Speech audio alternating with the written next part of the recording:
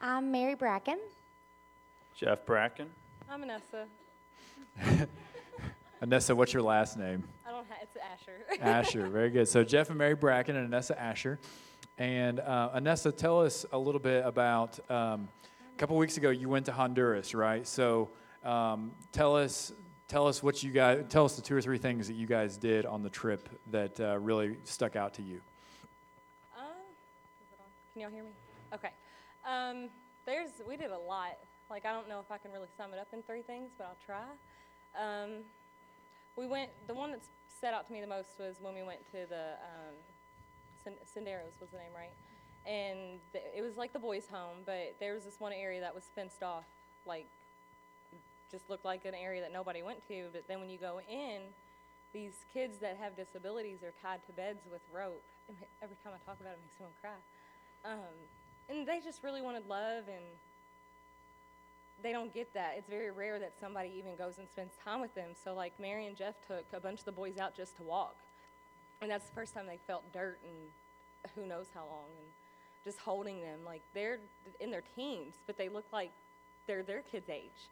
It was amazing. And then one day we went to the elderly orphanage, and those people literally just get dropped off there if their family doesn't want them. It's kind of like a nursing home, but in essence it's not, because nobody visits them, and the only people that visit them are people with missions, like people on mission trips, and that one stuck out to me. And then there was the hospital, which was one of the harder places too.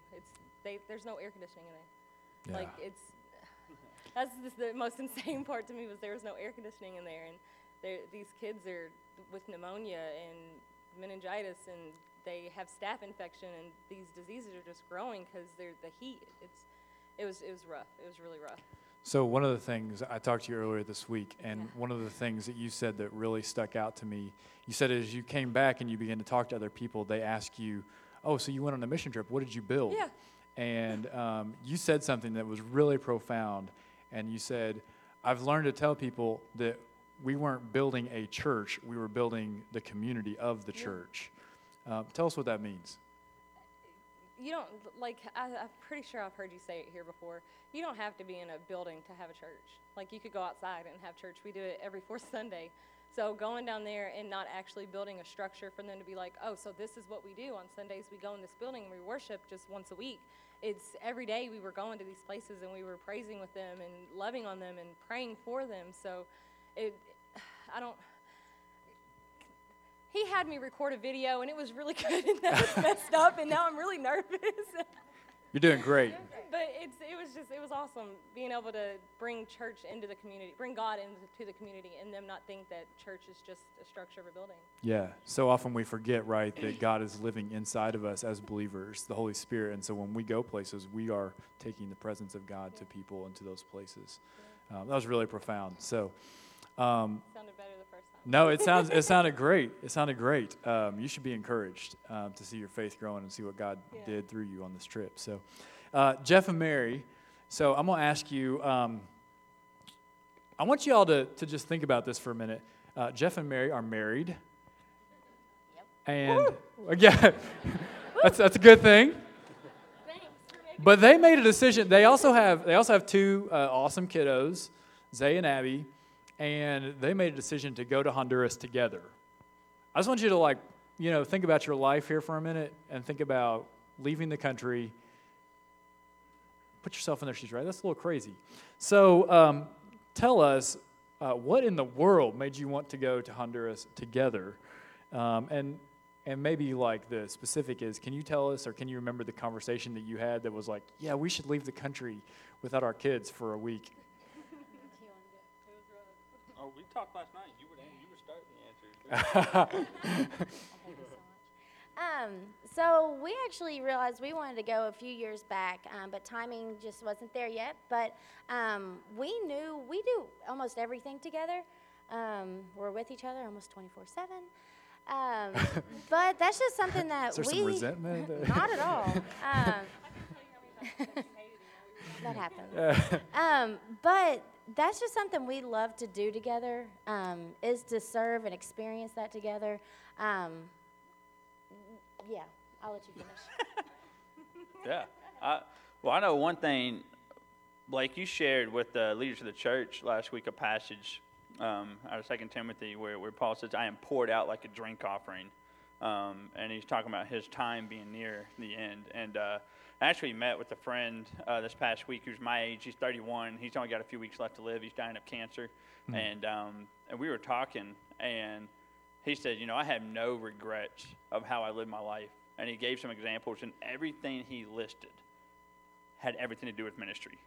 It wasn't vacations he's been on. It wasn't, prizes he's won. Everything was ministry related. It made me think of that verse. He had poured out his life like a drink offering. And ironically enough, one of the things he mentioned was Honduras with Sparrow Missions. He didn't go through our church, but through another church.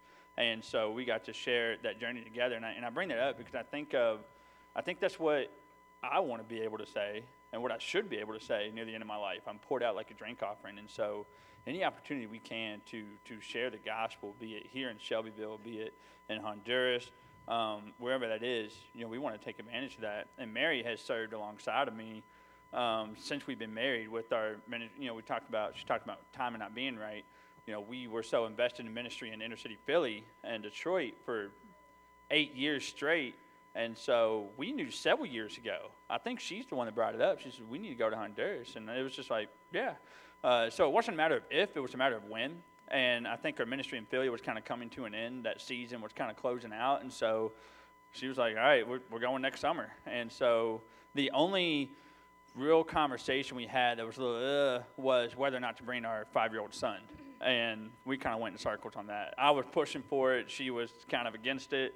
Ultimately, we decided it might be too much of a distraction at that young of an age to might distract us from ministry. But so yeah, and for us, we knew the money would be there. It was really concerns about, will God take care of childcare?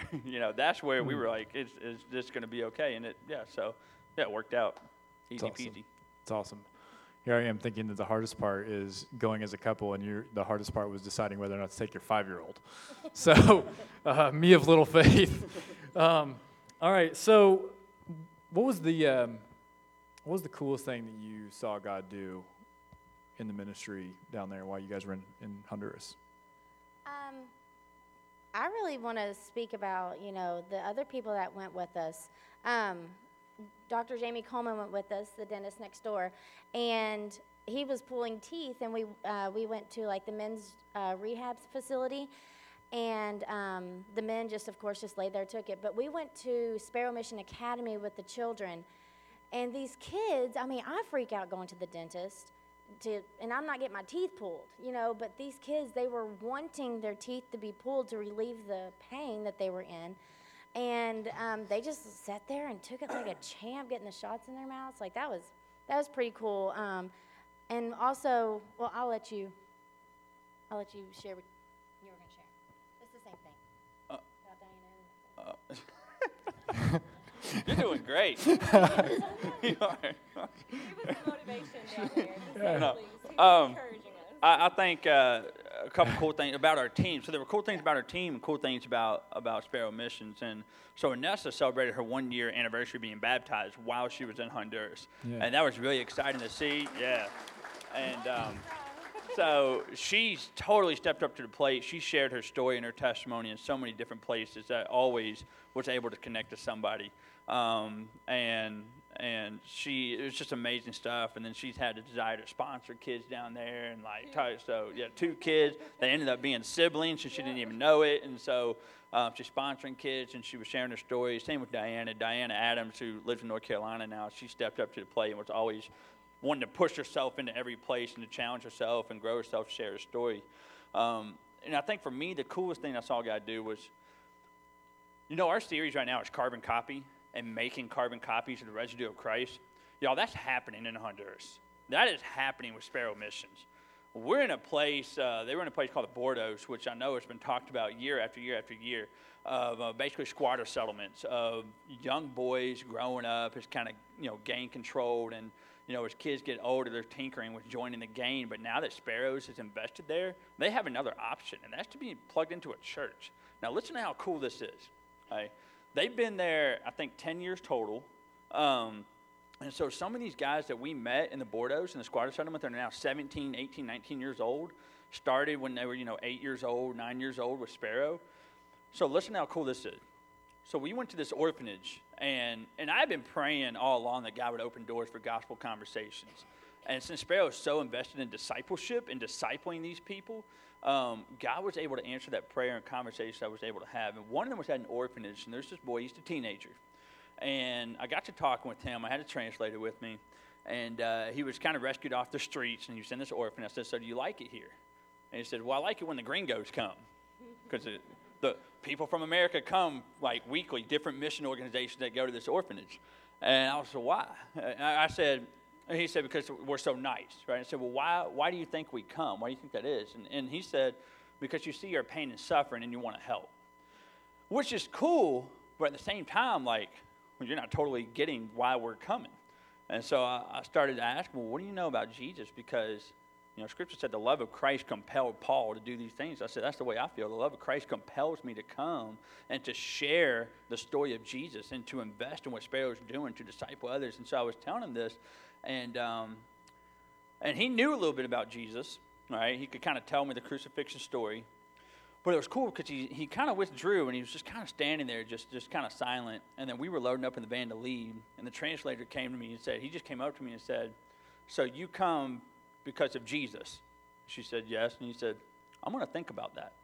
And what's so cool is that because Sparrow has invested so much in discipling other people, that they talked to him, this boy that I talked with, about being in a Bible study with boys from the Bordeaux. So think about this. These boys from the Bordeaux, they were 8, 9 years old. They're growing up, and they're now being discipled by Sparrow Missions. They're now ready for ministry, that they feel called to do a Bible study.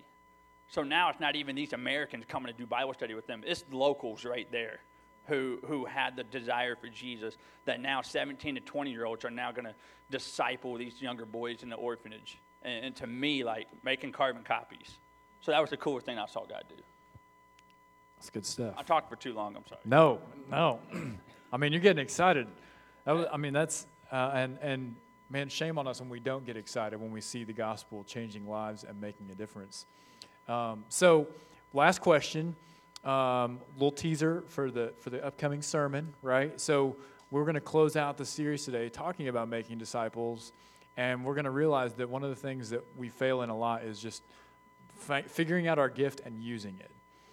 So you all have this unique opportunity, you know, like and this is confession for me, right? Like, life is a grind sometimes, and I don't take time to stop and serve with my wife.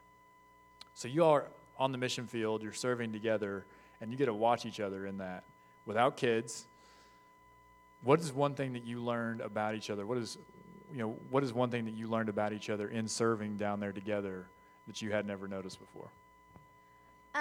Well, I've always known that Jeff is a very captivating person when he's speaking to an audience, but his testimony is also just very, very strong, and with every, his struggles that he's had to go through. But at each site, no matter who the audience was, Jeff was asked to speak. Hey, Jeff, can you say something?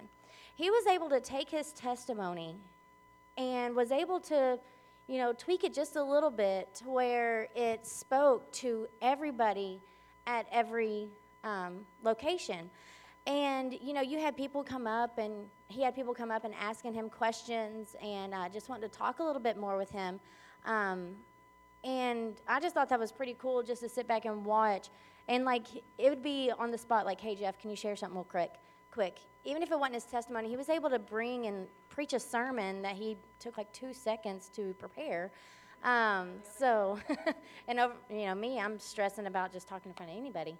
But he was, God's given him that ability just to be able, his words, Jeff's able just to talk to people, and that's it was pretty cool actually getting to watch him in action doing that. Yeah, so it's cool.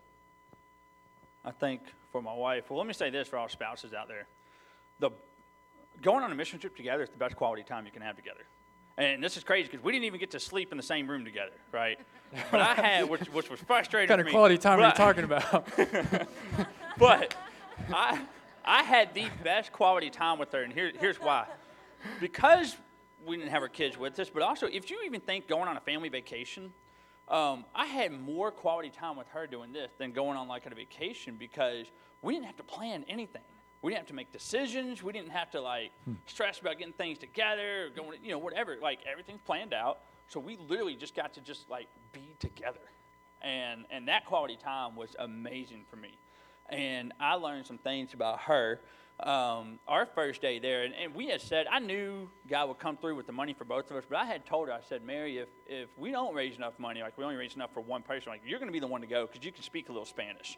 And she's never been on an international mission trip, and I was like, but going, our first day there, the first place we went to was the hospital, and Mary and I went into the children's cancer ward, and Mary owned that place.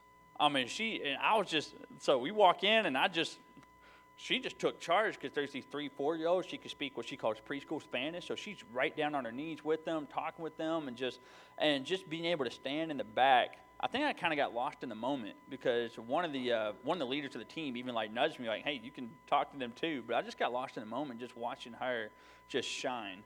And I think later that day, we were at a recovery center, and I was talking with someone, and then we finished our conversation. I turned around, and Mary's talking with this young boy or teenage boy, and he was 21. Never mind, he wasn't that young. All right, but yeah. Anyways, whatever. And she had a long conversation with him, and what I come to find out is that she's basically sharing the gospel with him. That he feels this hole in his heart. He feels empty. He feels it with drugs. He feels it with alcohol. And she got to share Jesus with him, and he did not know much about Jesus, right?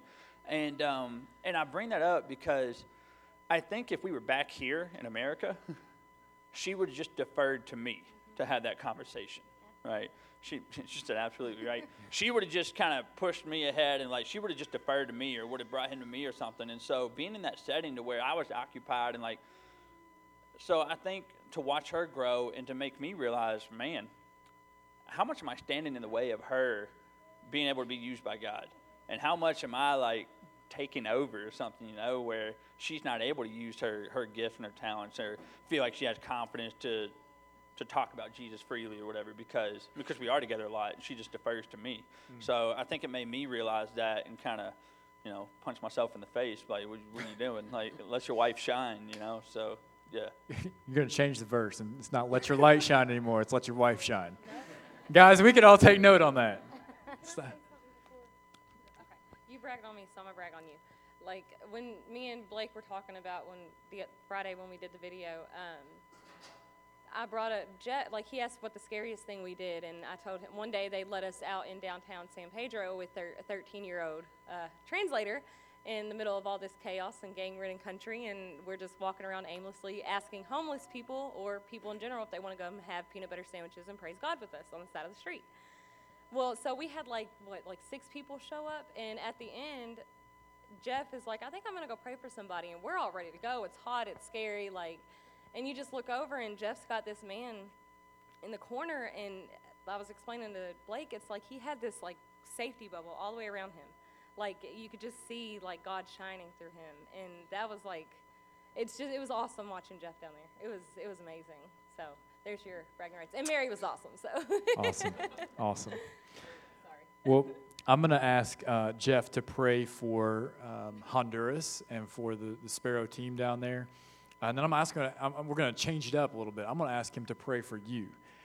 Because I don't know if you noticed this, but they decided to go to Sparrow to Honduras a long time before it was time to sign up for the trip.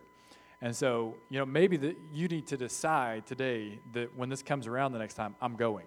Maybe you need to decide that mentally today. So I'm going to ask him to pray and that you would be sensitive to the Spirit's leading in your life as we do that. So thank you all for leading us in action and by example. And Jeff, would you pray for us? Father God, I would just give you praise for who you are, that you met us where we were at, and you saved us and redeemed us and made us whole again. And we thank you for that, God. And God, we just pray, just Romans says, blessed are the feet that carry the good news. So thank you for the opportunity you have given us in the church to carry the good news, God. We pray for Honduras. We pray for Sparrow Missions and the team that's down there that is still doing this every week, whether a mission team goes or not. There are people down there every week discipling and sharing Jesus with these people, God, bringing the message of hope to the lost, that they can be found and they can be saved. We pray that you would continue your work in them, God. We pray for the people that we were able to talk with while we were down there and all the teams that have been down there. that your hand would be in their lives, God, that you would write their story on their hearts, God, that you would continue to pour out your love, to reveal yourself to them as they draw near to you, God. God, we pray for the people of this church that they would find a way to be the feet that carry the good news, God. We pray for anybody in here thinking about going, God. We pray for the other opportunities you've just thrown at our feet with Uganda, with Indonesia, with Honduras. God, we pray for all those missions, God, that the people would come to know who you are so that rocks would not have to cry out your name. We do not want rocks to cry out your name. We want people, God. You desire our hearts. So we pray for the continuing and ongoing ministry. We pray for the people that continue to go. And we pray for convicted hearts, God, to make that choice to just go. God, we also pray that we would also continue to pray for these people and for us. In Jesus' name we pray. Amen. Amen.